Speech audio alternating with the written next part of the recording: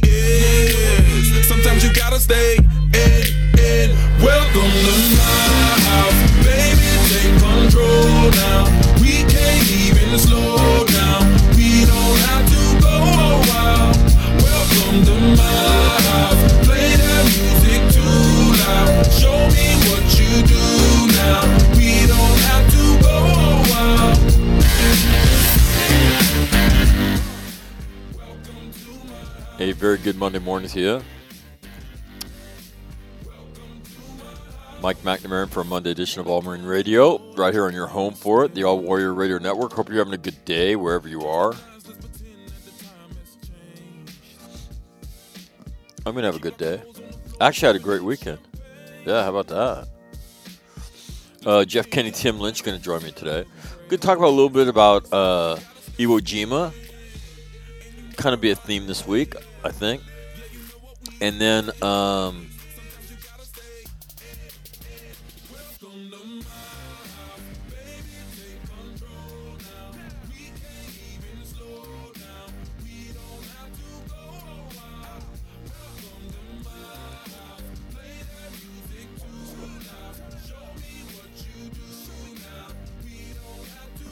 yeah, I'll tell you about my weekend.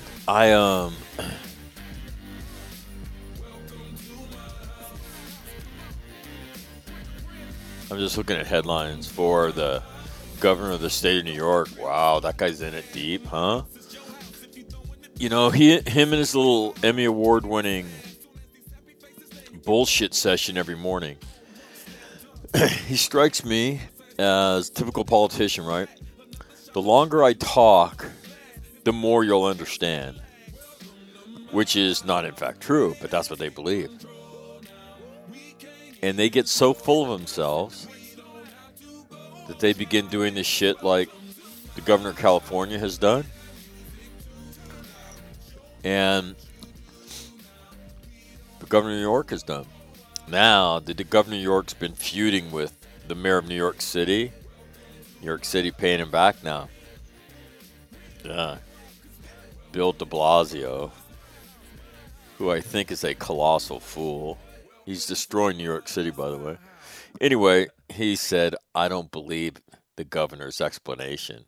Oh, they're both Democrats, too. How about that? Yeah, so that's going on. That kind of caught my eye.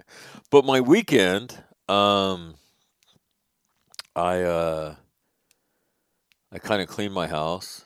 I was gone for 3 weeks, right? So I cleaned my house. Colleen got a cold, which everybody immediately thinks it's COVID. And because I have my shot, right, I said, well, I mean, she could just hang out here, which she was doing anyway. And so the difference between your oldest kid and your youngest kid, the way you treat them, not me so much, but my ex-wife, who's a lovely woman, Susan, was over here for lunch yesterday. But oh my God, I told Colleen, if your brothers can see the shit your mother bought you because you have a cold, oh my God, they would laugh their asses off, right? They got told when they were little guys, like, hey, get your ass to school. There's nothing wrong with you. and there never was, by the way, just for the record. Um, and they were sick, when we knew they were sick, they stayed home. But other than that, go to school, man. Colleen, not raised that way. No, not raised that way. I don't feel good. Oh, we'll go back to bed, right? But yesterday was an all-time blowout, right? She turns out she has a cold, and oh my God, my ex-wife like emptied CVS into a bag and brought it over, and it was it was hilarious. But anyway, so that's going on. But the weather here in Southern California over the weekend, absolutely spectacular, and it will continue today. I think we're looking for a high today of 76. I'm not sure what it was yesterday, but it was absolutely spectacular. Yeah. Um,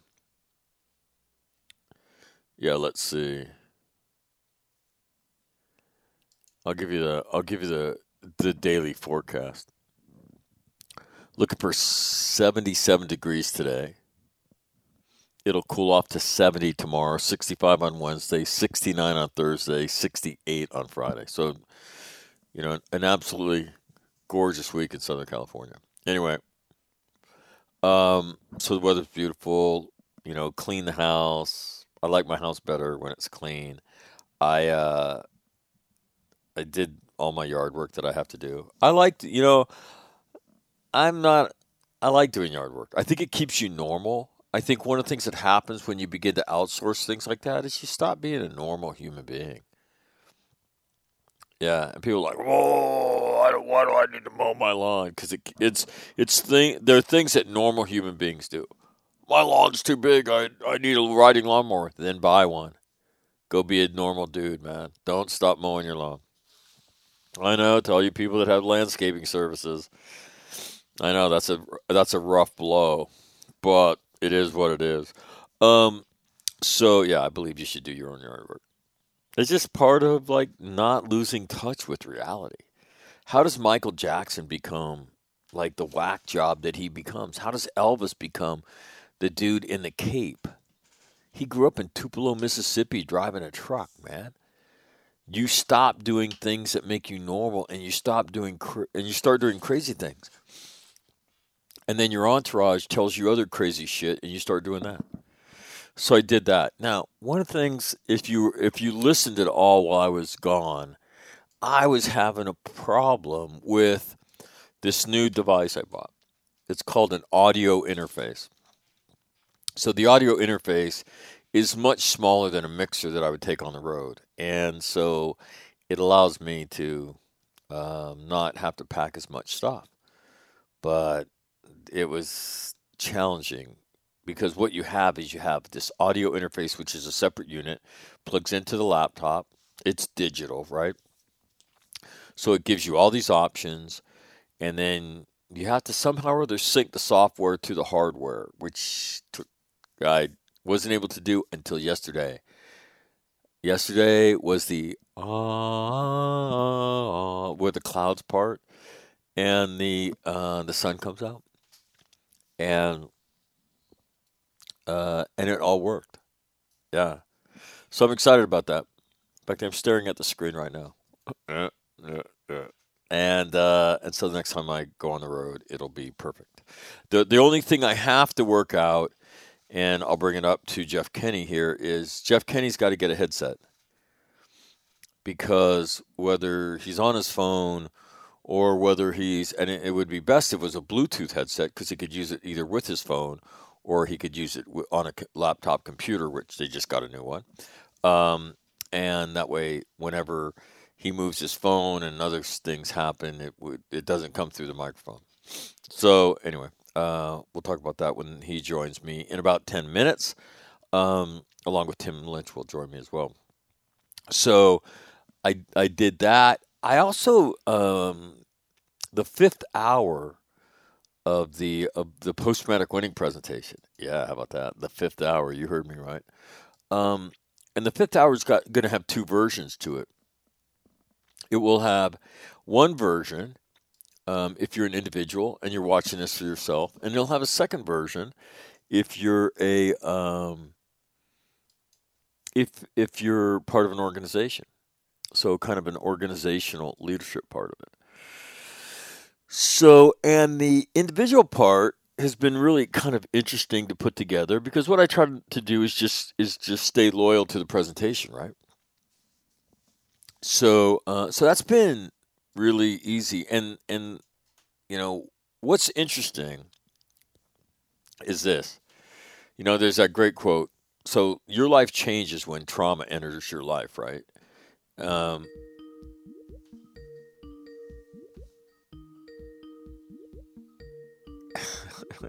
Jeff Kenny calling. 58 and the desert's up to 79 downtown. So,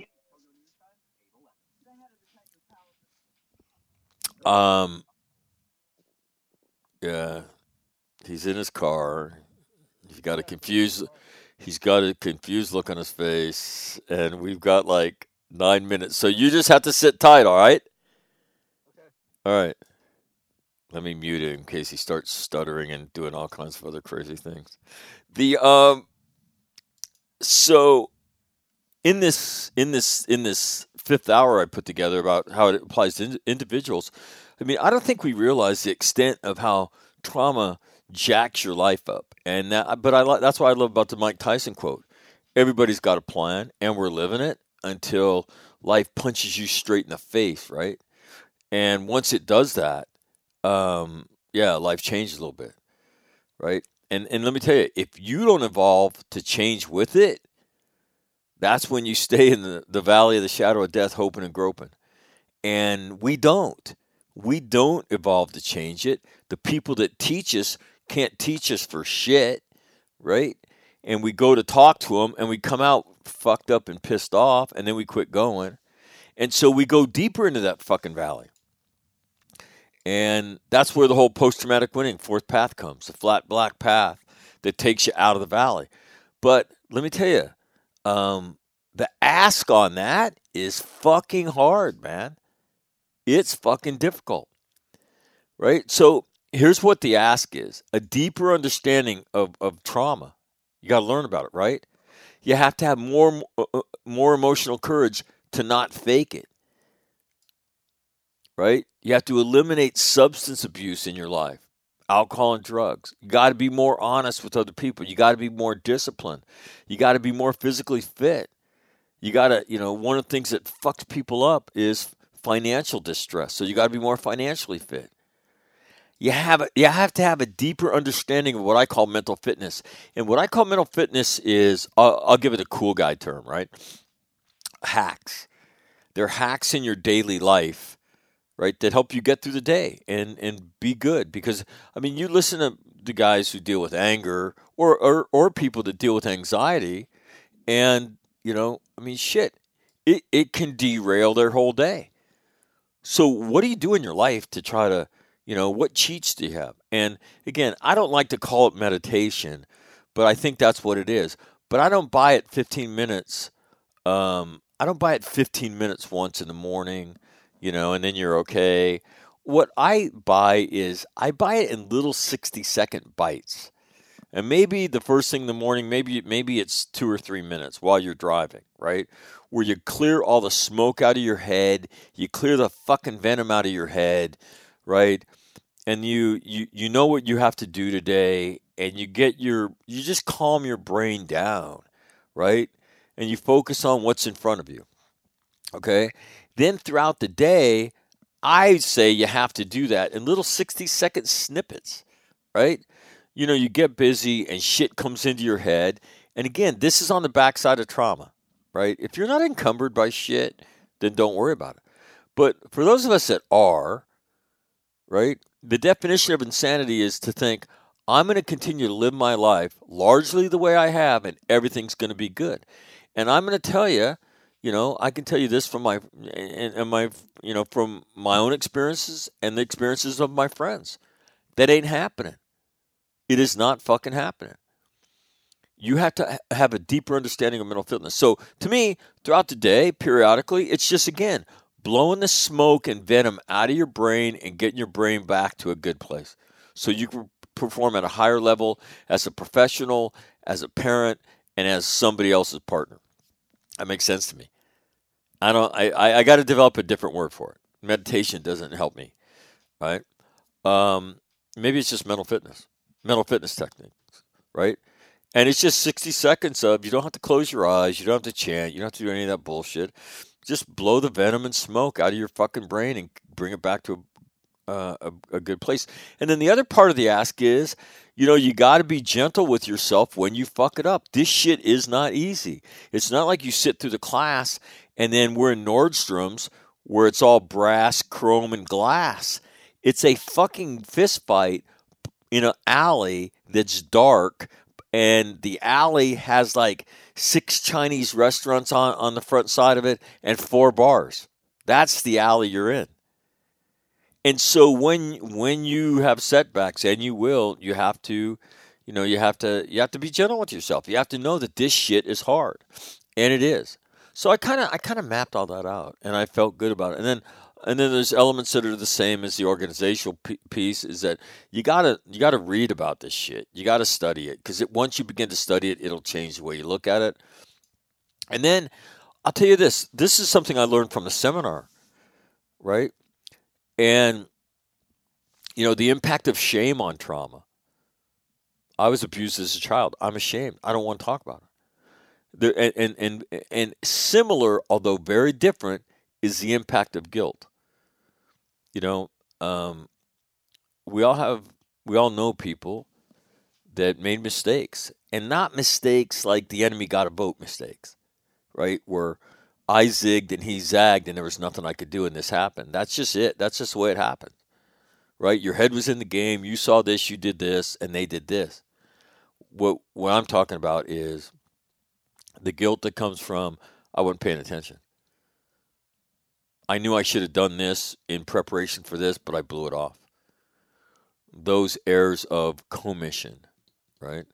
Where you willfully, right, did something that you knew, you blew something off, and then something happens. So in life, right, that guilt and shame are 2 huge barriers to people living, good lives. Then this concept of what is secondary trauma, right? Well, it didn't happen to me, but I can tell you secondary, and I would even say there's a third group inside of what is called the bug splat. That's what I call it, like an aviation bug splat. When we drop bombs, there's a thing called a bug splat diagram, and the aviators will hand it to you and say, "Well, this gives you a fair representation of where shit's going to go." It's probably not very accurate, but that's what the concept was anyway, as we try to quantify and limit damage around the delivery of aerial ordnance. And I think that the Arty guys do it too. So what you see this, it looks like a bug splat that's right on your fucking windshield, right? So here's where it hits, but shit goes everywhere.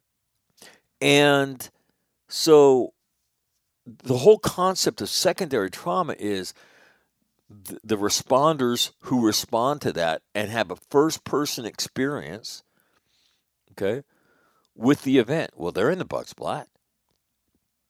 You go to a hospital. The people at the hospital that are dealing first-person with the victims, that's a first-person event. Well, but you hear them say, well, I know my trauma is secondary, but wait a minute, what the fuck does that even mean? And I would give you an example of a third layer of trauma, and that is family members and friends that deal with that event, right? The fallout from that event, and listening to them talk about it, the fear of somebody committing suicide, right? And you hear their voice cave in. And this event is no longer it's no longer looming on the horizon. This person is fundamentally a different person because of post-traumatic winning, the one I'm thinking of. Yet when you hear Libby talk about her son Luke, her voice, you can hear her voice go just by the very thought of something that's not even part of her life anymore. That's how powerful those emotions are in that experiences, right? Is that tertiary trauma? Is that no? So a mother laying in bed worried about her son, terrified that her son's going to kill himself. Is that not trauma? And so, and then there's the whole idea of moral injuries. So, and what I hear is all those terms are designed to be inclusive to get people to understand you're inside the bug splat. But when I hear them people use them in terms of minimizing their own. Well, I know mine wasn't. I know I wasn't, I'm not the primary trauma victim, and I hear that. And so that's a part of this hour too. And then the need for infrastructure throughout the course of your day. And then the need to do some kind of self-evaluation on a regular basis. So anyway, I had a good time doing that. So all in all, I mean, I had an awesome weekend. And I don't know if I'm supposed to call Timmy or what the hell's going on. But let me... whoa. When did Will's on the fucking... I expected to see Tim Lynch, and I see the handsome, dashing figure of Will Costantini. So let's... and he's incognito. He's just joined with no announcement either. No text. Yeah, I'll be with you guys tomorrow. So go ahead and unmute yourself. Uh-oh. Tim Lynch is calling on his own line. Hey, Timmy. Hello? Hold on. Will's unmuted.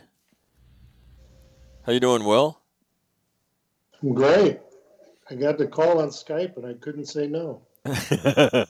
Where are you? That's a new background. No, I'm sitting at my kitchen table. Oh, it's a better background. It's a better background than that horse shit stuff you got going down in the basement. It's not the basement, it's the living room. Oh, sorry. Oh, I didn't mean to call your living room horse shit, but Jeff Kenny joins us. He's Lori Kenny's husband. What's going on, Jeffrey? What are you doing? I'm at work. I'm in the parking lot where I can observe the meth, in all its glory. And Lori's still in Las Vegas, coming home tonight. Really? How's the house hunting going in Las Vegas? Can you give us an appraisal of the Las Vegas housing market? It's a buyer's market, or it's a seller's market, but it's good though. We're gonna have a place, and we're gonna do some things with our legal residence and everything. It's gonna make it so that for a while I can maintain both households, so I can keep this job for another month or two, or a couple months. So it's good. What do you mean? Does that mean that you're going? Is there a residency requirement for your current occupation?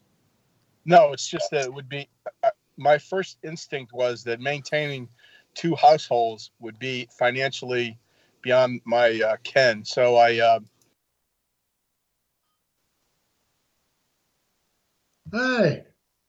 Hey, call on the group one. Okay, Roger. Bye. Uh-oh. Longer. Okay, hold on. Timmy just interrupted us. Okay. Did you just finish your soliloquy on the housing market? Yes, I did. How was it? Was it good? Yes, it's sound and fury signifying nothing. It's like, obviously no one heard it, so. No. I heard it. Okay. No, we have to hang up because Jeff called on the Lori Kenny, Will Costantini line, so that excludes Tim. I didn't call anybody. You called me, Mac. I called you? Yeah. I'm sitting here. And you called me. Yeah. And all of a sudden I mind my own business. Gum in my oatmeal. All right. An old man, and there you were. All right, hold on. Let me call back on a separate channel. Just make sure you pick up. Will, the background's spectacular. It's breathtaking. Yeah, it's my kitchen window. But mix in a shave. I mean, you're not even up in New York State anymore. I mean, come on. I just got up. I just finished my PT and my breakfast. I have not started my day yet. 10:25. All right, hold on.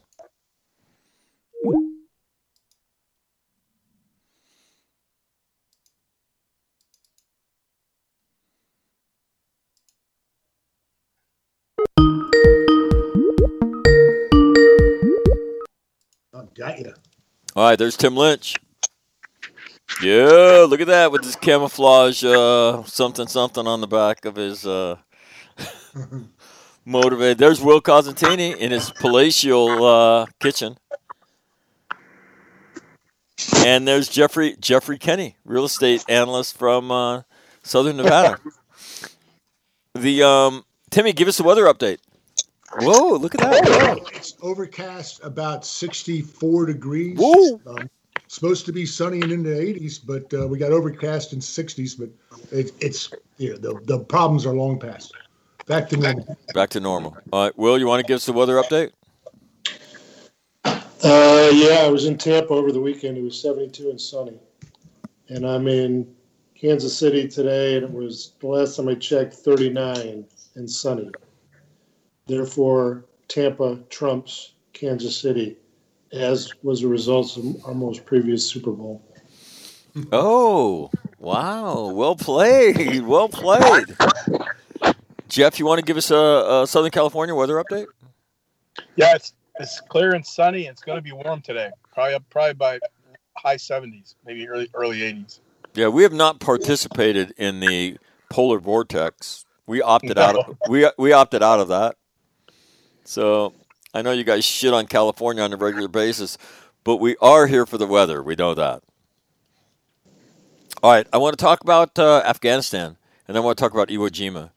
Iwo Jima week, the flag goes up tomorrow. 76 years ago, we celebrate that anniversary, but they're mucking around inland at the base of Suribachi right now, and we'll get to that in a few minutes. But I want to talk about your thoughts about Afghanistan. Do you see this as a positive thing? Do you see this? We've been cautiously pessimistic about Afghanistan for a couple of years now. What was it? The Secretary of Defense came and said, "Yeah, we're going to hit the pause button on our troop withdrawal. What, down to 2,500? You know, because the French and the Germans were saying, "Hey, you just can't do this." And so, your thoughts? Hold on, Jeff has to go. This is an opinion question, so Jeff has to go first. Jeff?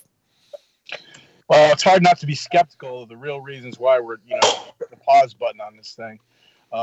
Do we got a plan to win?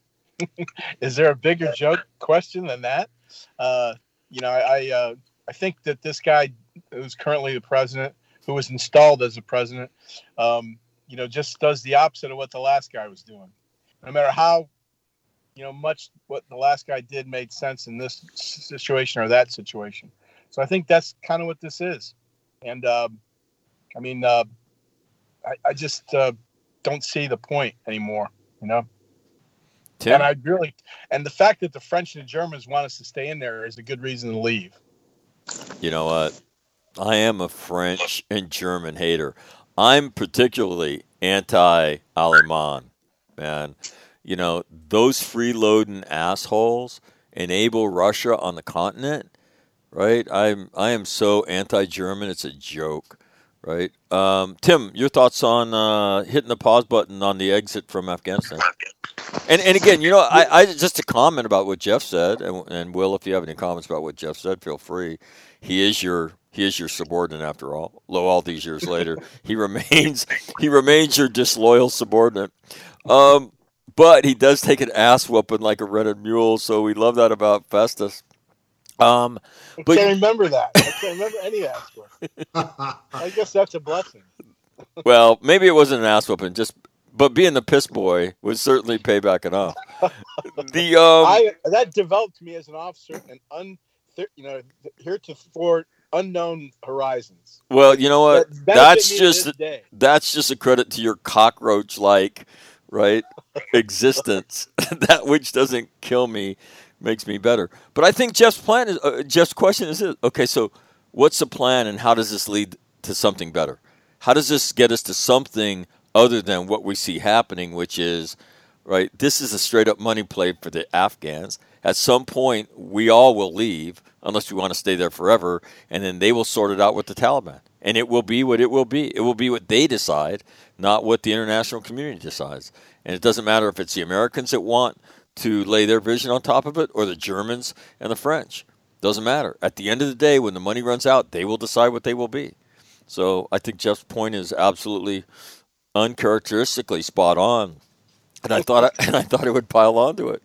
Will, Tim, any thoughts on reviewing Jeffrey's intellectual work of this morning? I've got to make a few points right off the bat. The first is the French army, after they took that ass whooping in Sorobi, were the more proficient army from a guy that's in the field dressed like an Afghan driving around observation, because those guys would never hassle me when on the road. They were the army, and the British Army, American Army. If you got too close to them, they would shoot. They did it all the time. The French never did. Number one. Number two, Jeffro Festus never had to be the piss boy at IOC because he came in with status because of his excellent work at the EI company.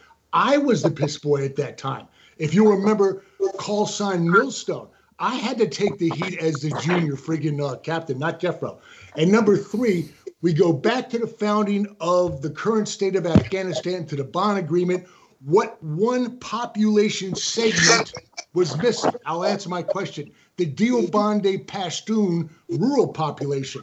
The Taliban, when they first came in response to all the old landed gentry and rich people coming back to claim the lands that the Soviets stole from them. They got their lands back. They cooperated with the various militias. They started perpetrating their rather peculiar systems of lineage, or not liege, or gaining money. And the Taliban was a response to that. We turn around and install Karzai, who's directly a Papazai chieftain's son, one of those guys that fled the country with his money. Right. So we never enfranchised the rural Pashtun population, and 20 years later, our elites cannot admit that they have failed, because we failed, and we failed. Afghan is a failed state because of us. We did that, and we're not going to be able to fix it, and not until, as you so eloquently said, the artificial money is extracted and the Afghans start to divvy up what's going to happen to themselves. Not until then will we see peace in that land, because they're not a bad people. Having spent a considerable amount of time amongst them, I'm telling you, I like Afghans. They're not, well, they could be better. A little peculiar about their children, male children and animals, but if you can ignore that, they're not that bad. You know, I think. Anyway, that's my 2 cents. I liked Afghanistan. I love Afghans. I just hate seeing this drag on and on and on, but it's our fault. Got it. Will? Yeah, I mean, it's obvious we're hitting pause because Trump was full speed ahead. So we got to do something anti-Trump. You know, the best thing that we could ever do is get out of there and hand it to the Chinese and make them suffer. Right? Which is what they're afraid of. I have yet to divine our true interest there. And the true interest is conducting a punitive campaign against people that perpetrated 9/11. Once that thing's over, you know, we're done. And Tim sort of hit it on the head. Our elites took us to a place, and we didn't know how to go any other way. You know, and it parallels things that happen, you know, just in this country. I think I've said on this radio show 3 or 4 times, where do I go to exercise my constitutional rights? I don't know. Where do you go to tell the D.C. Beltway consensus that they're wrong? There was one place to go, and that was, you know, voting for the previous president. This thing's a freaking mess. It ain't going to get any better. And you know what else? Nobody outside Washington, D.C. cares one iota. I can't remember the last time someone said the word Afghanistan to me anywhere when I was west of Fairfax County and east of Fallbrook. How about? I can't remember. Is there a northern limit to that? I don't go too far north of here. I'm already in a great place. You go to New York, man. Yeah. No one up there talks about it. And I was just in Tampa, the home of CENTCOM. And SOCOM. Not a mention of it. Nobody cares.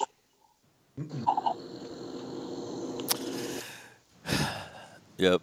You know what? Again, it's very frustrating when the guys who lead the DOD can't figure this shit out, man. and they can't stand up and say it in public. And now they're preoccupied with rooting out extremism in the military. So thank God they've got something on their plate that's substantial. But hey, before we talk about Iwo Jima here, Timmy, can you read the oath that you sent out? What oath is that, buddy? Didn't you send an oath that the Navy had embraced? Oh, yeah, that email I sent you. Oh my God. Yeah, hold on a second. I will, as a matter of fact, only because it's so appalling. Where the hell's all my sent stuff? Let me find that stuff again. Just so you know, Jeff is not smiling right now. No. This is I have wrestling bitch face. I never smile until I'm really amused. I mean, I don't just, some people have kind of like a pleasant look on their face. I always thought I did, but I don't. My wife constantly says, get that bitch look off your face. Resting bitch face is what I have. Oh, my God. Okay. I mean, it makes it look like, it's like I could find a turd in a bowl of ice cream. It's just, what are you going to do? Go now. Listen. So I think we're all having a nice. I was having a pleasant weekend. It was like Jeff was saying, the weather out here was beautiful all weekend, and Timmy has to share this like Saturday morning, I think, right? Just to dump a turd in a bowl of ice cream. Go ahead, Timmy. Read this son of a bitch. Yeah, from a Kurt Schleider column. He went ahead and quoted the new pledge for the Navy, and here it goes. I pledge to advocate for and acknowledge all lived experiences and intersectional identities of every sailor in the Navy. I pledge to engage in ongoing self-reflection, education, and knowledge sharing to better myself and my communities. I pledge to be an example in establishing healthy, inclusive, and team-oriented environments. I pledge to constructively share all experiences and information gained from activities above to inform the development of Navy-wide reforms. And that was actually written on purpose by a sailor. I kid you not. I was doing all that anyways. Yeah, so. Me too. And you know what's going to happen? They'll take that oath, right? And then they'll look around and they're like, what does that mean? And they'll be like, fuck, I don't know.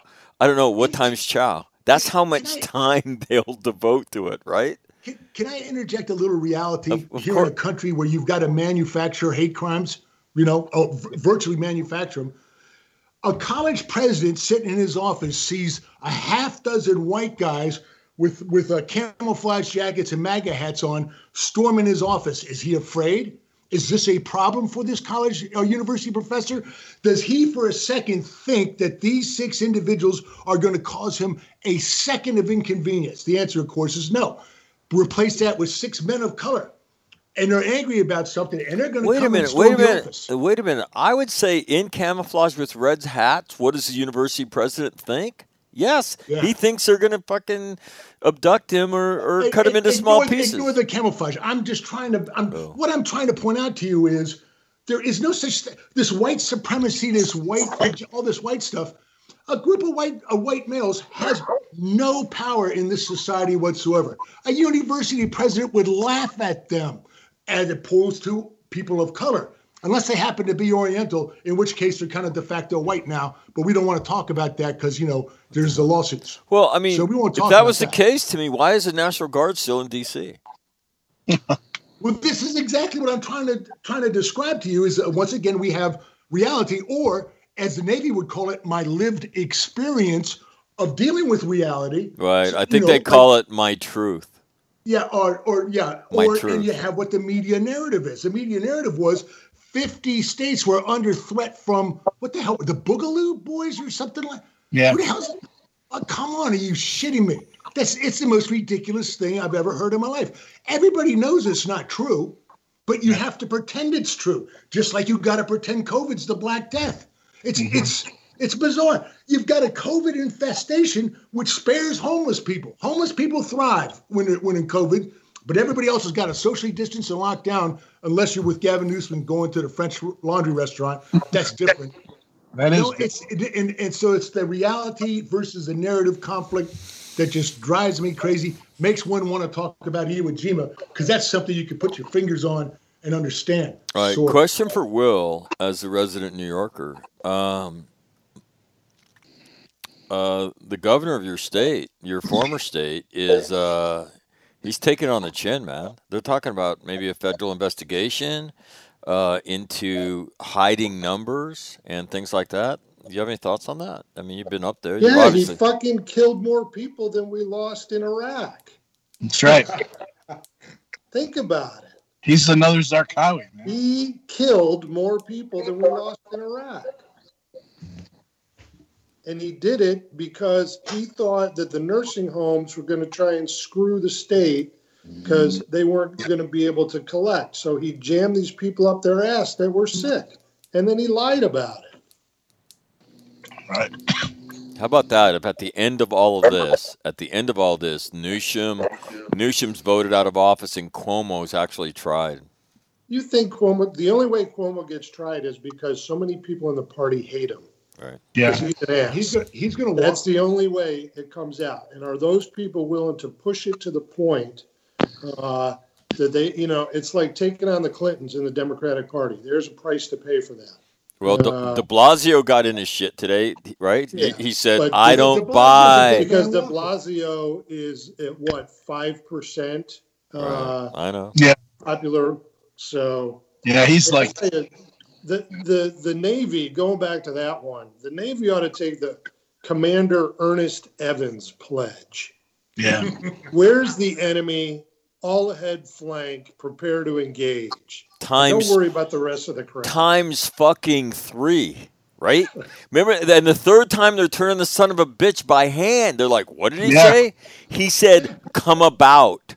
Come about what? Yeah, That means that's a nautical steering term, you dope. I know you work down in engineering, but come about to a helmsman means we're turning the fuck around for a third fucking time.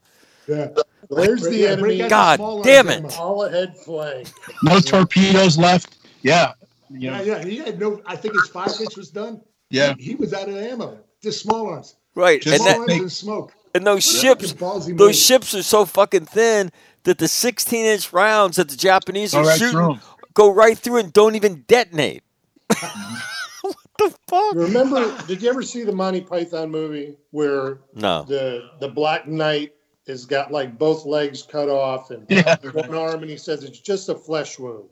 Yeah. That's Ernest frickin' Evans. Yeah. It's just a flesh wound. We're coming back at you. And he changed his history. I mean, those guys, man. Holy shit. But was he aware of whatever the pledge was? Yeah, I think he was agony. I think he was pledge challenged. Yeah. He was pledge and challenged. he actually was technically a man of color, getting along, masquerading as a white fella.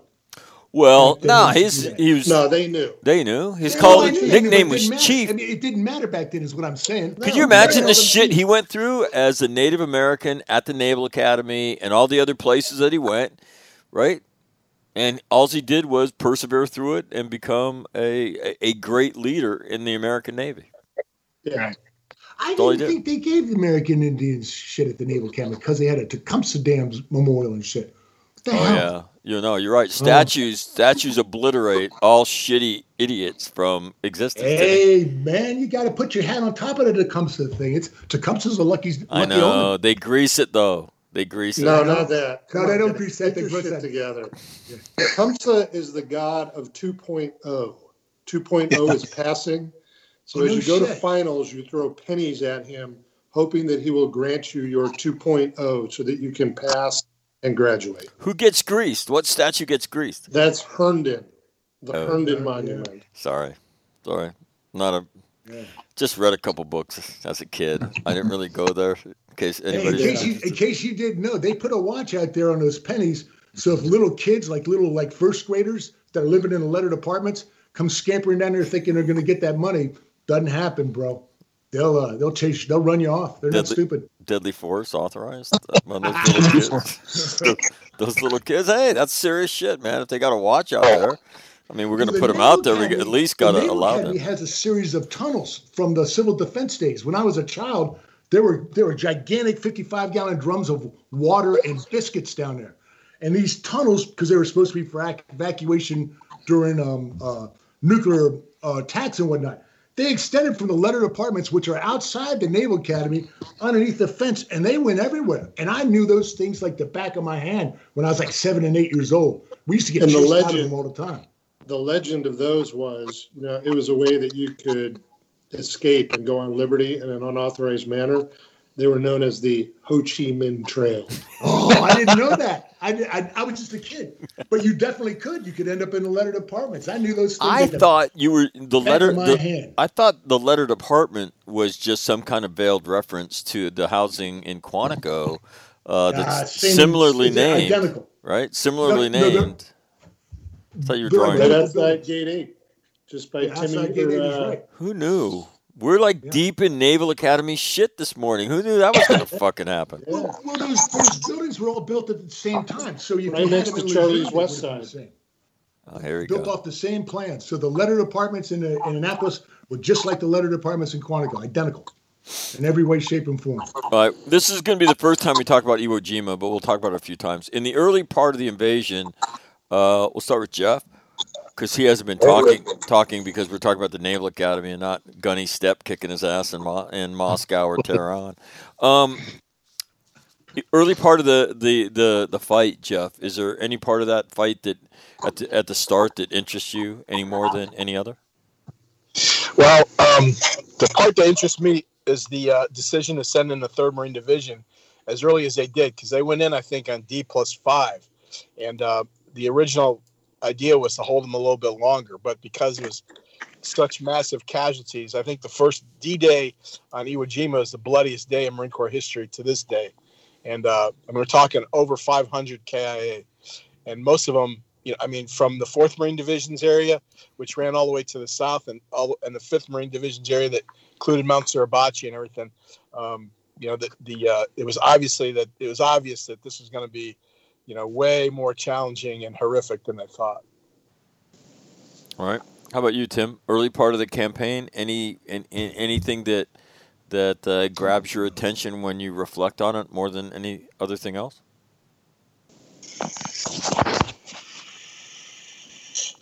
Is Tim frozen or is he dead? Nope. Tim looks frozen. He's dead. No, there he is in his classic pose. Fuck. No, you're not. Look, everybody at home doesn't know this, but since we've begun to be able to see each other, this is the best. All right. Now, Tim thinks he's frozen, but he's not. And the rest of us can see him as he's flailing at his computer. All right. Unless the 3 of us died and he's still alive and we're just seeing him from heaven. No, he left.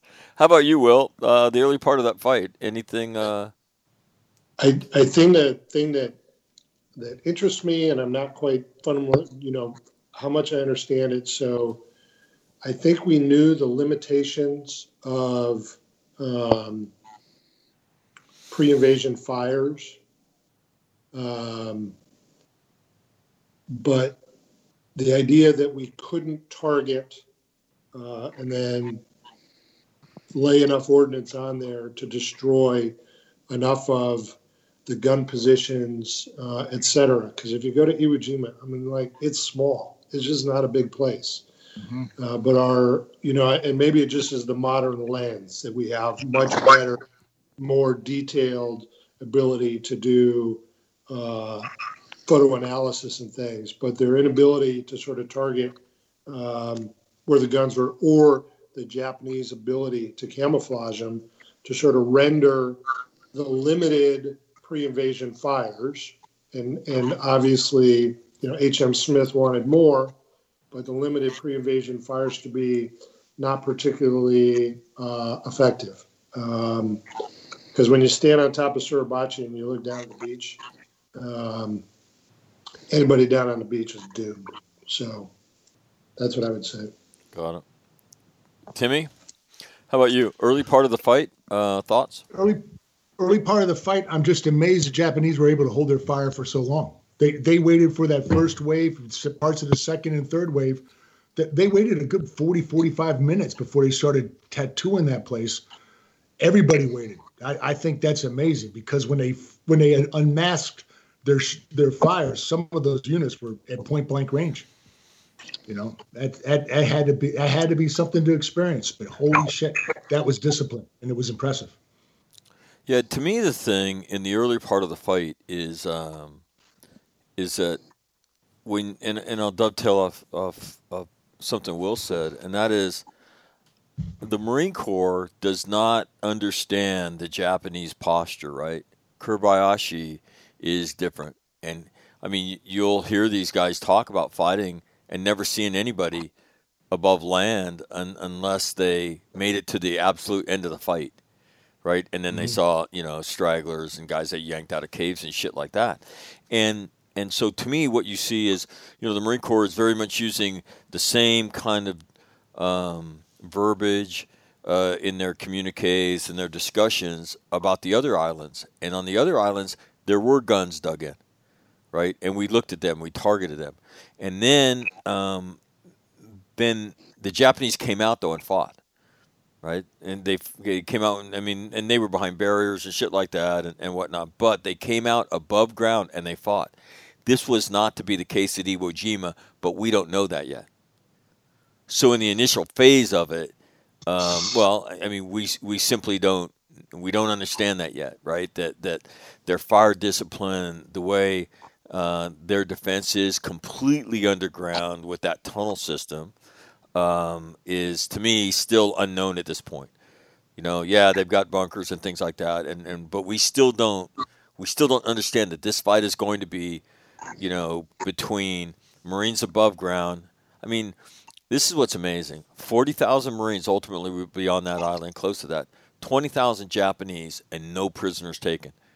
I mean, literally, fucking Thunderdome in the Western Pacific is the Battle of Iwo Jima. And as the battle's engaged, the Marine Corps doesn't know that this is going to be the fight the entire way through the island.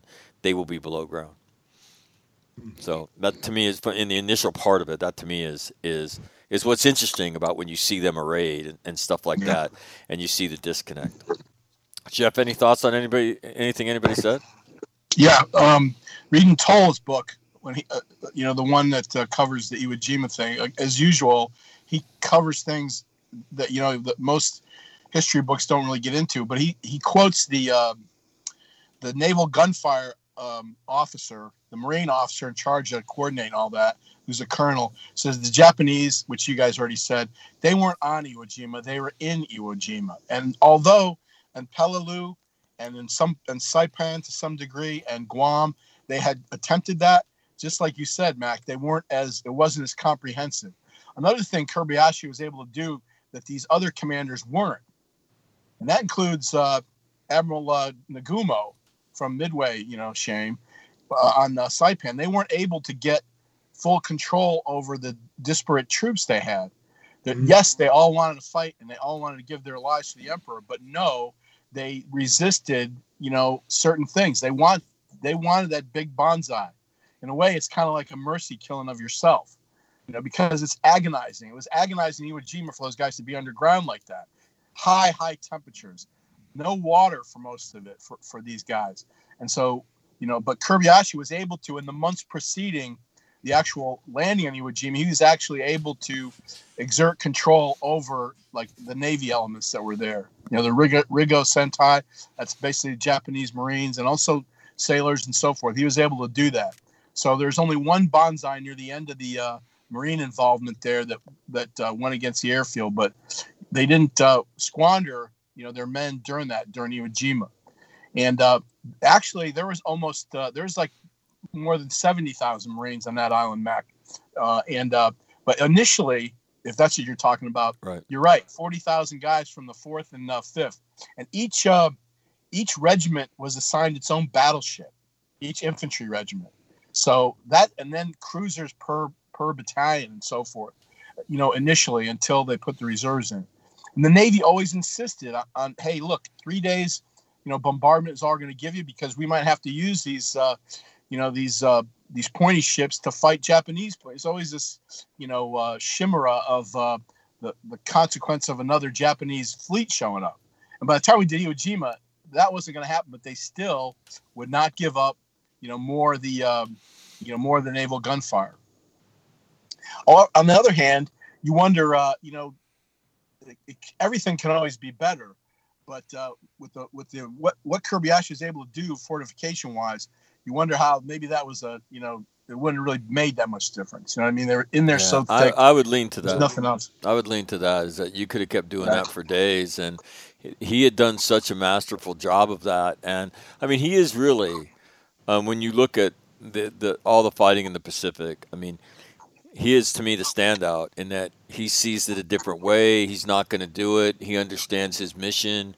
And honestly, the strategic impact of the casualties that he will inflict, and really this is kind of bigger picture stuff, but the casualties on Iwo Jima lend themselves to an easy decision to drop the atomic bomb if the rest of the war hadn't got you anywhere close to it, right? I mean, those casualties, wow, as we get closer, this thing's getting worse. And if they do what they did on Iwo Jima, and if they do what, they would do on Okinawa, God help us if we go, onto that mainland. A third of the Marines killed in World War II got killed on Iwo Jima. Right. Oh, and they considered poison gas. They were that afraid of what was going to happen. And it was Marshall that says, no fucking way, we're not using that. And also flooding it with water, which they actually were able to do. Yeah. That's when you read, I ran across, I don't know, it's probably about an hour-long interview with 3 different guys. And they had to be in their 80s, and they were survivors of Iwo Jima. And they'd never, ever talked about it because they were ashamed that they survived, right? And they went, Japanese. Survivors. Oh, my God. And you should see this thing. I should find it, but in fact, it might be on the website. And it's just fascinating. And one guy talks about exactly, that's the first time I heard it. He says, we're dying for water. Down there, we had guys who'd been wounded, and we would hand them a hand grenade. We don't have enough food and water. You've got to kill yourself. And they would come out and they would kill themselves, or they'd go to a part of the cave that wasn't occupied and kill themselves. And they just describe the awful shit going on down there, right? And then they describe the Marines pumping salt water into the caves and then dumping fuel on top of the salt water and then lighting the fucking fuel. Yeah, I mean, it's like fucking nasty, man. Oh my God. It's like, it's like Greek Roman shit, right? And we'll fucking burn your ass out of there. And, which, it reminds me of? I don't know why, but the firefight in which I think it was Captain Gannon was killed out in Huseba. I mean, it's this Marines ultimately haul fuel up to the top floor of this residence, and they dump fuel down the stairs and light it on fire as part of that firefight. I mean, so kind of something similar, in a way to end it. But yeah, these guys now they're floating and they're on fire, and that's how they ultimately, float out of out of that thing. But crazy. Will, any other comments on the early part of Iwo Jima? No, thanks. All right. Tim? Got an observation. I watched Flag of Our Fathers Saturday night and then Letters from Iwo last night. So I got to watch both those Clint Eastwood movies about Iwo very close. In Letters from Iwo, it portrays a Japanese admiral who's sent off the island by Kobayashi soon before the invasion. And in reality, that wasn't an admiral, it was a captain. And that captain spoke English. He had actually been in America and had spent time in Mexico City as a spy for the Japanese.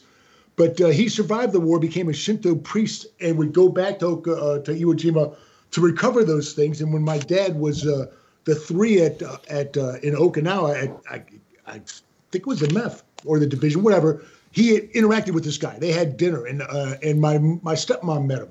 And he was an interesting fella, but he spent virtually the rest of his life combing those caves looking for remains. And it was him that found those letters, that the Letters from Iwo is based on. He was the guy that found those. And it was a big deal in Japan because it changed the perception of survivors from Shun people to heroes. That when it was released in Japan, those letters when they were found. And the story these guys tell in this video is awful. I mean, living through that and coming home, and you're humiliated. Like, are you shitting me? Like, here's an email. Ewo question. Per your guys' education and experience, the education part obviously talking to Will, Mount Suribachi was Mount Suribachi a tremendous amount of resistance while taking it, or was it conflicting on how tough it was? I've read both accounts. I'm not disrespecting the take of Suribachi, just getting your guys' take on that. Thanks. Jeff? Yeah, I don't think Mount Suribachi was the problem on Iwo Jima. I mean, it wasn't as it was fortified in that they had heavy guns and stuff up there, but they took that thing pretty quick. The real problem is the busted up ground and the approaches to the 3 airfields, and that's where I'm not saying it was Suribachi horrific like the rest of it, but they went up there pretty quick. And again, the Japanese are in Iwo Jima more than on Iwo Jima, so that thing was covered. No one became more expert than the Japanese, particularly after during and after the Marianas campaign with the reverse slope fires and so forth, which was a factor. I mean, it's more of a factor in Okinawa, that stuff, but still, that was that to me that was the Suribachi thing was it wasn't a key piece of ground except that it was the highest ground in Iwo Jima, and by that time. With the new weapon systems and everything, the high ground is always important, but it's not the it wasn't the. I don't think it was the acme of fortifications for the Japanese in Iwo Jima. Got it. Will? Yeah, it's interesting. You can see how the marine psychology would be affected, because when you go to Iwo Jima and you cross the beach and you head up that mountain, it's like the only mountain. And then you're on the top of it and you can see the whole island. You put the flag up and it's like, okay, we're done. No, actually, you haven't even started. But when you look at the rest of the island, it looks like from Suribachi, it doesn't look like a bowling alley, but it doesn't look all that bad. And then just because of the way it was engineered, and there's a lot more terrain than you can actually tell from standing on top of that thing. So my understanding of the history is that it was not as difficult as a challenge as perhaps they thought it would be, or as the northern 2/3 was. But you can see if you get to the top of that thing, hey, game over. And now all of a sudden, no, you just got out of the first inning. And you can see the psychology that it would have affected people there. Barely out of the first inning. Timmy, your thoughts? Yeah, I think the problem with Suribachi from the Japanese perspective was they lost most of what they had in there because there was no reverse slopes on Suribachi. You could get at it pretty much 360 degrees with naval gunfire. And as I walked around the base of that thing and looked, there was an awful lot of strong fortified positions that were obviously taken out by but what looks like naval rifle fire, because it's, So I think that the defenders that were in Suribachi got killed relatively quickly because they didn't have the reverse slopes to hide in like the rest of those guys did once they get on the across the plain and into the broken ground there. That's why Suribachi fell so quickly. Yeah. From what I could tell from going and looking around the place, because I never read much about it, other than it fell quickly. Yeah. I'm the only one of us that hasn't fucking gone. No, I haven't been there either. Oh, thank God. I was gonna go, but when I heard you hadn't been there yet, I respectfully. I respect. Like I told you last night. I love Jeff like a man loves a woman, man. Places Mac has been, but Jeff hasn't. No, I think again, it's the buildup was again, and the reason the 5th Marine Division gets composed of veterans from throughout the other divisions. It gets built the way it gets built because it's a sign, Mount Suribachi. So the expectation is of this this fortified mountain, and it is. But the problem is exactly what Timmy said. There is no reverse slope. Anything, and those battleships are how far? They have to be just outside of arming range of the shell, right? Which is what, 1,000 meters? I mean, they're cruising. They're like big great white sharks, and they got those big eye binoculars, back of the day, and that was the most. The most formidable technology, and they're staring right at any opening in that mountain. Hey, I just saw a bayonet move in that hole at 61 Bravo -2. Oh shit! Right, fire up all 9 guns, right, and they'd let it rip. And so, and they circled that thing, at different times. And so, I think though, in the Marine Corps perspective, it was going to be this dramatic, right, climatic fight up that mountain, and it simply just wasn't to be. And it falls rather quickly. Not that there wasn't a lot of fighting, especially around the base of the mountain, which was the hardest for naval guns to get to. Basilone got it. Yeah. Well, he gets on the beach, right? And Yep. if you listen to that interview that I did with he's a PFC. His name's Humphrey. He's Jeff. I don't know if you guys know Jess Humphrey. Jeff. There was a Lieutenant Humphrey who did the. Remember, he did the beginning of the. Yeah, we had him at IOC. Yeah, he was at AW. He came and talked to us at AWS. Yeah, his brother was at AWS when we were at IOC. That's his brother. His dad's a lieutenant on EWO. Yeah. His uncle's a PFC on EWO. Right, and it's one of my favorite interviews, and he talks about meeting John Basilone at the slop shoot in Hawaii.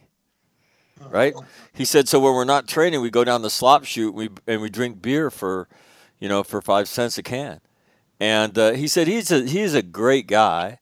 He said, but I think that all the war bond stuff and took its toll on him, and he thought that he had to do the same thing on EWO. That he did. And he said, I think that, he said, look, man, the only thing being the first, it's a great part of the interview. I said, what was the best advice you ever got on EWO? He said, my squad leader, don't be the first guy out of the hole. Right. And he said, look, they raise you that you're 10 feet tall and you can lick anything. The bottom line is you die just like everybody else. He said, you got to be smart, you got to respect what the enemy does. And he said, this stuff's not easy. It's hard. He walks back to the BAS holding his intestines. Unbelievable. Right. And, and he passes out for a time, and then he wakes up and he tells this story. Right. And it's one of my favorite interviews I've ever done, simply because of, of a kind of guy who he is, and it's just awesome stuff. All right, boys. Anything else you want to add before I let you go? I guess tomorrow or the next day we'll be listening to that tank interview. That friggin' tank traffic that you have is awesome. It sends chills down my spine. What Timmy's talking about is there's a dude who I went to a party with and met in San Clemente when I'm a second lieutenant. Yeah, this is a great story. And I'm in North Dakota, and he comes to see me. He hears I'm doing a radio show. He comes to see me. And I met him one time at a party in San Clemente. He was a friend of one of my lieutenant buddies named Jerry Mowry. We used to call him the Mao Man. And the Mao Man was a marginal lieutenant, but he was a great guy, right? And this guy was the Mao Man's buddy.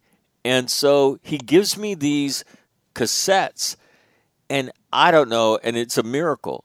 It's company tank traffic, radio traffic, recorded by somebody off the coast that survives. Oh, I heard of this. Right? Yeah, it's awesome. And they're talking on a company TACnet ashore on Iwo Jima. Tom, this is Tim. Over.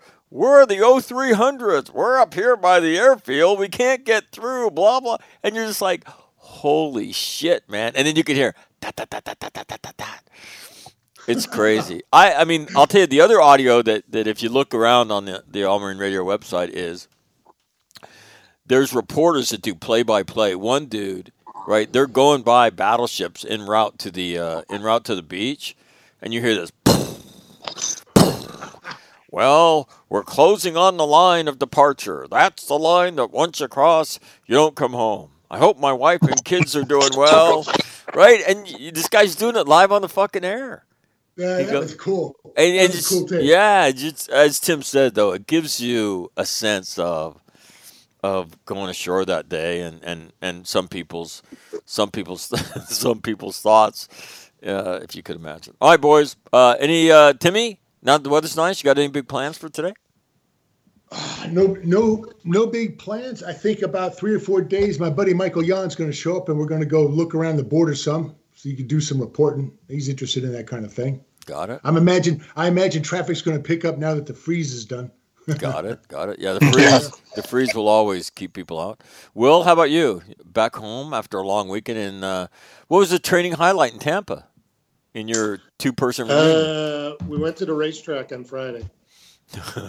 Which And track? visited a guy who was first sergeant in First LER, retired sergeant major. Just a great man. And he retired down to Tampa, and he got into horse racing. Oh no! Jesus. So we spent a day on horse Friday, racing. and What the hell? there's nothing better than having a $2 bet and yelling at some dumb animal as it comes down the stretch to bring you in $2.40 on a $2 bet or something. It was we had a blast. Between poker and horses, what's next, Will? What's next? You'll be watching the dog. He'll be up in Newport watching Highlight. the highlight. Yeah. One of the Cuban guys. Highlight. No, I'll but bet on anything. It wasn't weather-wise. It wasn't a great day. It was overcast and it rained a little bit, and it was probably down in the 60s. But I'm like, hey, it's 60 degrees warmer than where I just came from, and so it was good. Yeah. Will's going to be a 21st century Arnold Rothstein before you know it.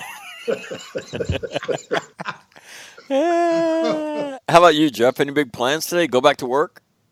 Well, I'm at work now, but I gotta go see my mom on Friday because it's coming up on her 86th birthday. And as you know, I go see my mom, for her birthday, and she lives in Florida also. She lives over by Fort Myer. So I'm going to do that Friday. But that's the day, according to my little card, I was supposed to get my second vaccine shot. So I'm going to try and get on there early and get it, and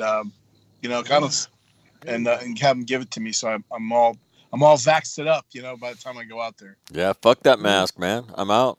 Right? Hey, you don't have to worry about all that in Florida. They're not doing it? Yeah. Well, I'll tell you what. If you want to do some interesting reading, just do a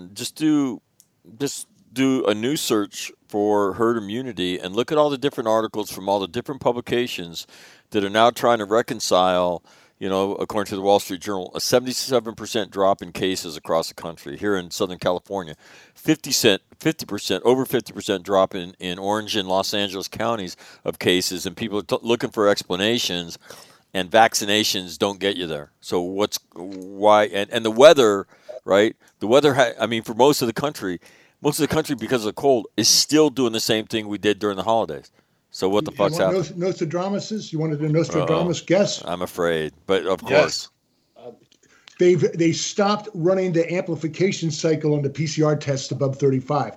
They brought it back down to 25, which is the outer limits of amplification for a legitimate PCR test. That's what's going on. That's going to drop your positive rates down to probably close to what they in reality always were, which were not that bad. Just an opinion. Got it. All right, boys. I appreciate your time this morning. Will, thanks for showing up. Yeah, man. I got the call. What can I do? Hang up? That's right. It's like Batman. All this gambling and getting up at 10 o'clock in the morning, I think we might have to run an intervention over that way sometime. I didn't get up at 10. I got up at 8. Don't ruin a good story, Will. Come on. There's no reason to introduce facts. It's like, what Mac used to do is when you call us, you should say, devil dog. And we all check in. We all report it. That's the assume. We should go stage an intervention even if he doesn't need one. That'd be funnier than shit. Wait till like the best July. one. You don't want that's to right, come to America. Kansas in Can't do that February. shit anymore. Yeah, it has to be weather appropriate. No, not even July. It needs to be what, May? Because July is a little May, too June. humid. Yeah, May, June. July, you're on the surface of the sun here. Yeah. We're here to help you. As long as it doesn't take too much. Have you guys ever been a part of an intervention? No. Yes, Oh. How'd it go? it was a failure. Were you the subject of it, or were you part of the... No, I wasn't.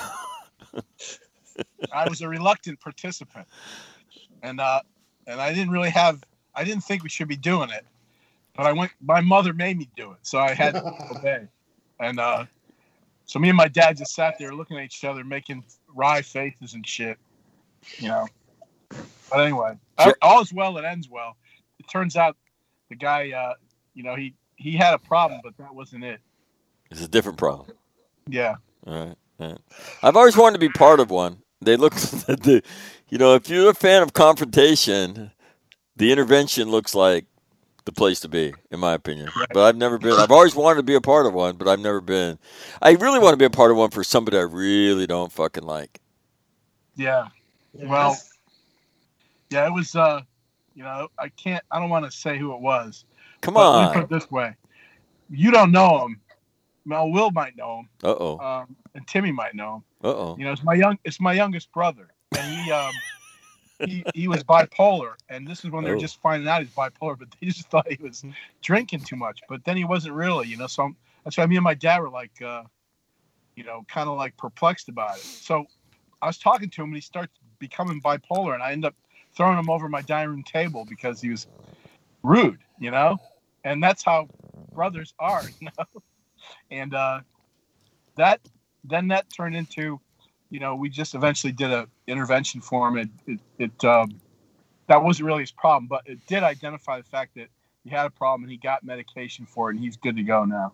So Paul, if you're ever listening, which I don't think he is, sorry I dined you out in front of all 50 people who listen to this thing. And there's way more than 50. There's people that even listen to the high frequency and the AM shit radio thing. I know. You guys ever hear Ken Matthews? He's got like a huge following in Pennsylvania, and he always says to the 13 people who are listening to the radio right now. But he's got like millions. So I know I'm being very similar to us. I remember after you dealt with your brother Paul, the two of you guys were like best friends when I came over. Yeah. Yeah. See, that's how it works. See, that's what happens after an intervention. Yeah, little chin music, and then you're friends. I had a friend of mine, who told his brother was ruining everybody's life by he got on drugs. They're both Marines. Got on drugs. Brother in 0331, the other guy an officer, and he's fucking up the whole family, right? Financially, he's fucking his parents up, and all the other craziness that happens when people start getting involved in drugs and shit, right? Yeah. So the guy, the fucking it up dude, he calls his brother and says, "Hey, I need money. If I can't get help, I'm just gonna kill myself." What do you think his brother says? Do it. Yeah. Boom. Fucking do it. Way. Man up and fucking do the family a favor and kill yourself. Right? And he's telling me this story, and I'm like, holy shit, man. He goes, fuck, man, I'd had enough of his bullshit, and he's destroying my mom and dad emotionally and financially. So fuck, man. You think your suicide's going to be worse than what the fuck you're doing to us in real life? It's not. And then the dude turns his whole life around.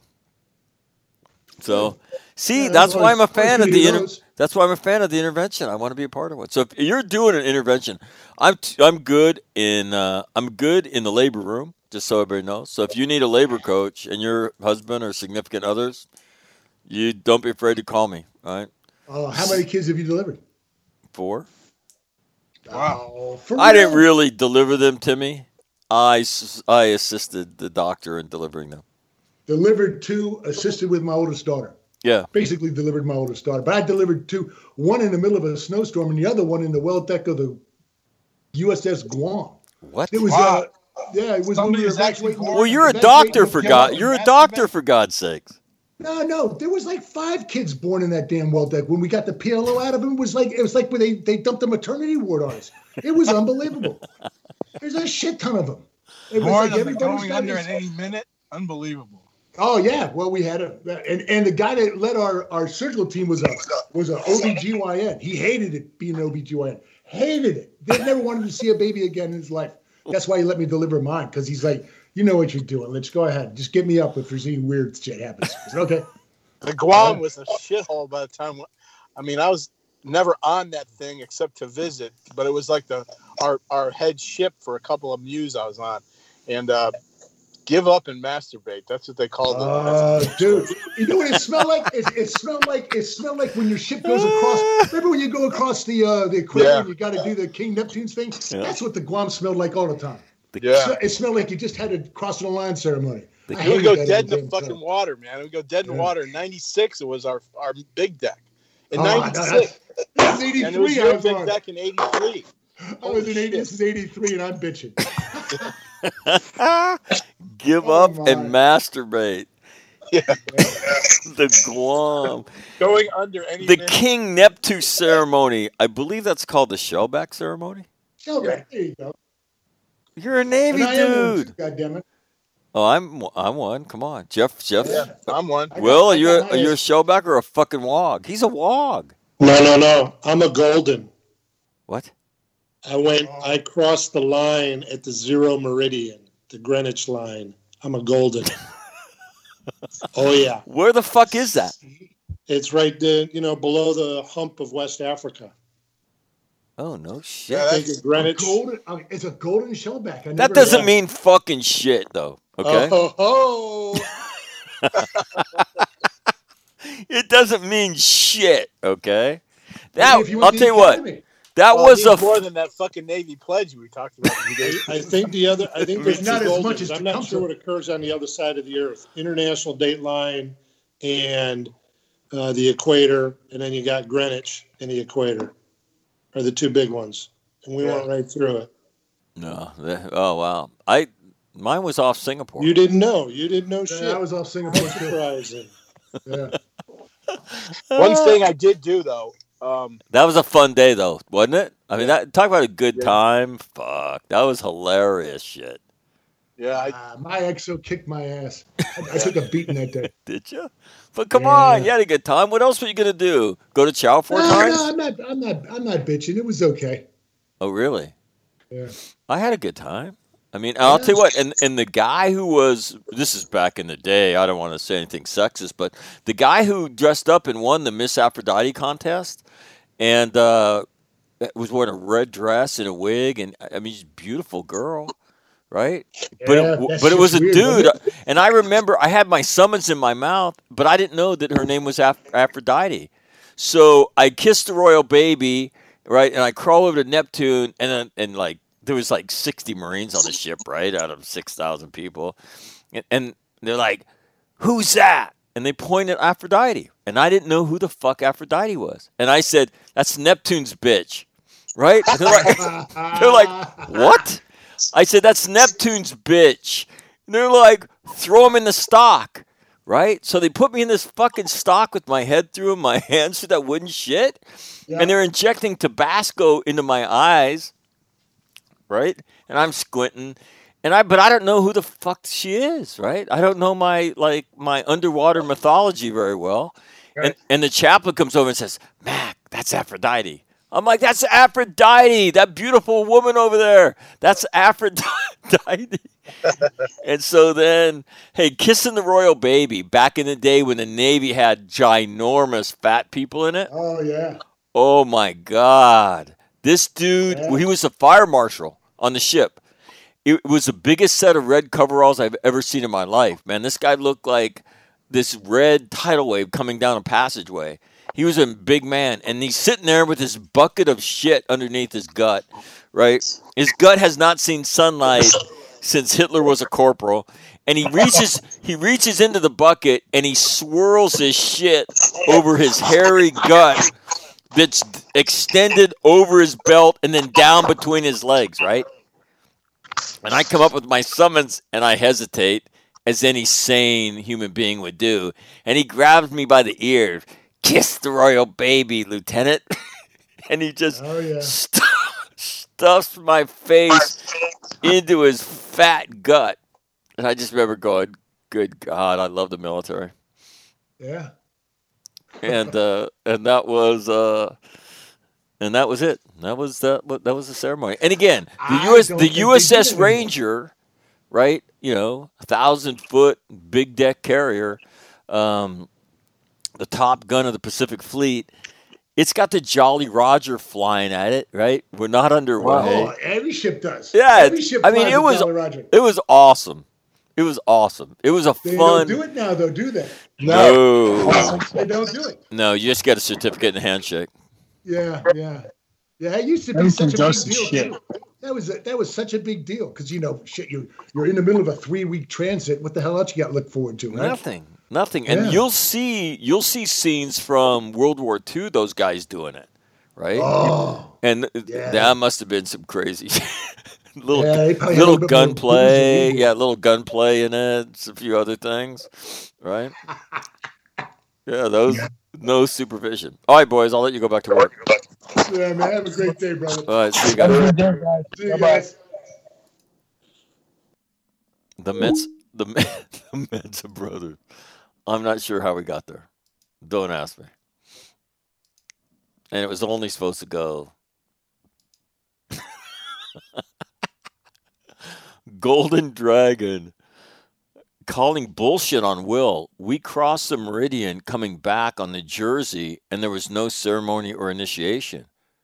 Got a cool certificate, though. If you didn't go through the ceremony, then you're not. I don't care if you were on a ship that went. It's the ceremony that gets you the certificate. So, Ohio man, you're not a shellback. Yeah, you're a WOG. If you didn't go through the ceremony, I don't give a shit, man. You have no rights thereunto. You have no rights thereunto pertaining. Okay? None. Okay? You have to go through the ceremony. That's why, that was an official entry into your record book. Yeah, the shellback ceremony. Because you didn't have to go through it again. And our company gun, he didn't have it. He didn't. And they gave you a card, man. Mine's framed here in my office. Yeah, there's my certificate. Yeah. Neptune Rex. Yeah. And you had a card, and it was an official, entry in your record book. And if you didn't have the entry in your record book, you had to go through the motherfucker again. And it's not like you could I'm not going, because then that's a Bushido violation, man. You had to go. He got out of it somehow. I don't know how. Yeah. He got out of it somehow. But that'll do it. This show is not supposed to be this long today. But you know what? Sometimes shit like that happens. Sometimes stuff like that happens. Ohio man's not going to be happy about getting called a WOG, but it is what it is, man. Might as well just be part of the modern Navy. No ceremony, no shellback. Sorry. Got to go through the got to go through. Here's an email. Mac, I just became a member of the You Owe Me a New Keyboard Club. Calling Aphrodite Neptune's bitch. That is classic. Could you explain to everybody how Aphrodite sits on a dais with Neptune? Yeah, I can. Well, I can tell you how it was on the Ranger, the one time I did it. And that was, you kiss the royal baby, the fat dude, right? So he smushes my face into his gut. And then I have my summons in my mouth, and I crawl over to where Neptune is. Now, I can't even remember. I think Neptune was the air boss or somebody. He's sitting in this throne. Yeah. They wheel this shit out from I don't know where it is, some storage area. He's sitting on this throne in the middle of the ocean on this kind of small platform, right? And next to him is this guy who wins the contest for Miss Aphrodite. Okay? And that is Neptune's wife, I think.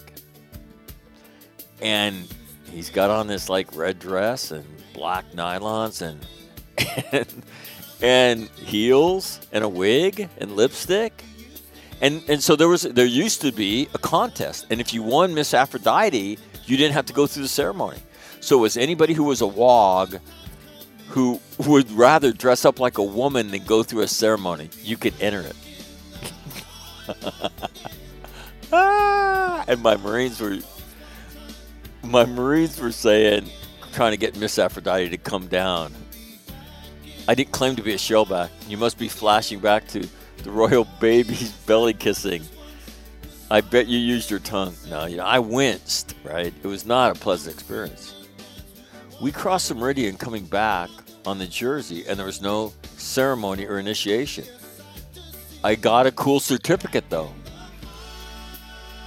What does that mean?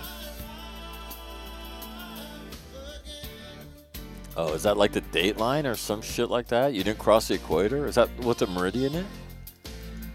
That's not the equator. I don't know. These technical terms screw me up sometimes. Ohio, man. No ceremony. But that was it was fun. Yeah, they took us up. Everybody from the Marine Detachment. Where we crawl out to one of the aircraft elevators, and we take us from the hangar bay to the flight deck. And then they start beating your ass with those.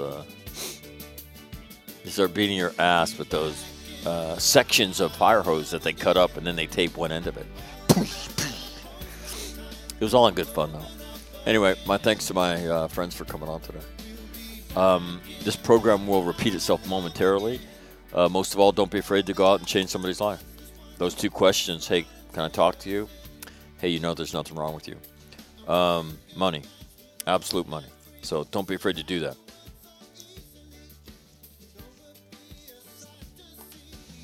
On a Monday, the day before the flag goes up on Mount Suribachi, 76 years ago, I am out. Have a great day. Go change somebody's life.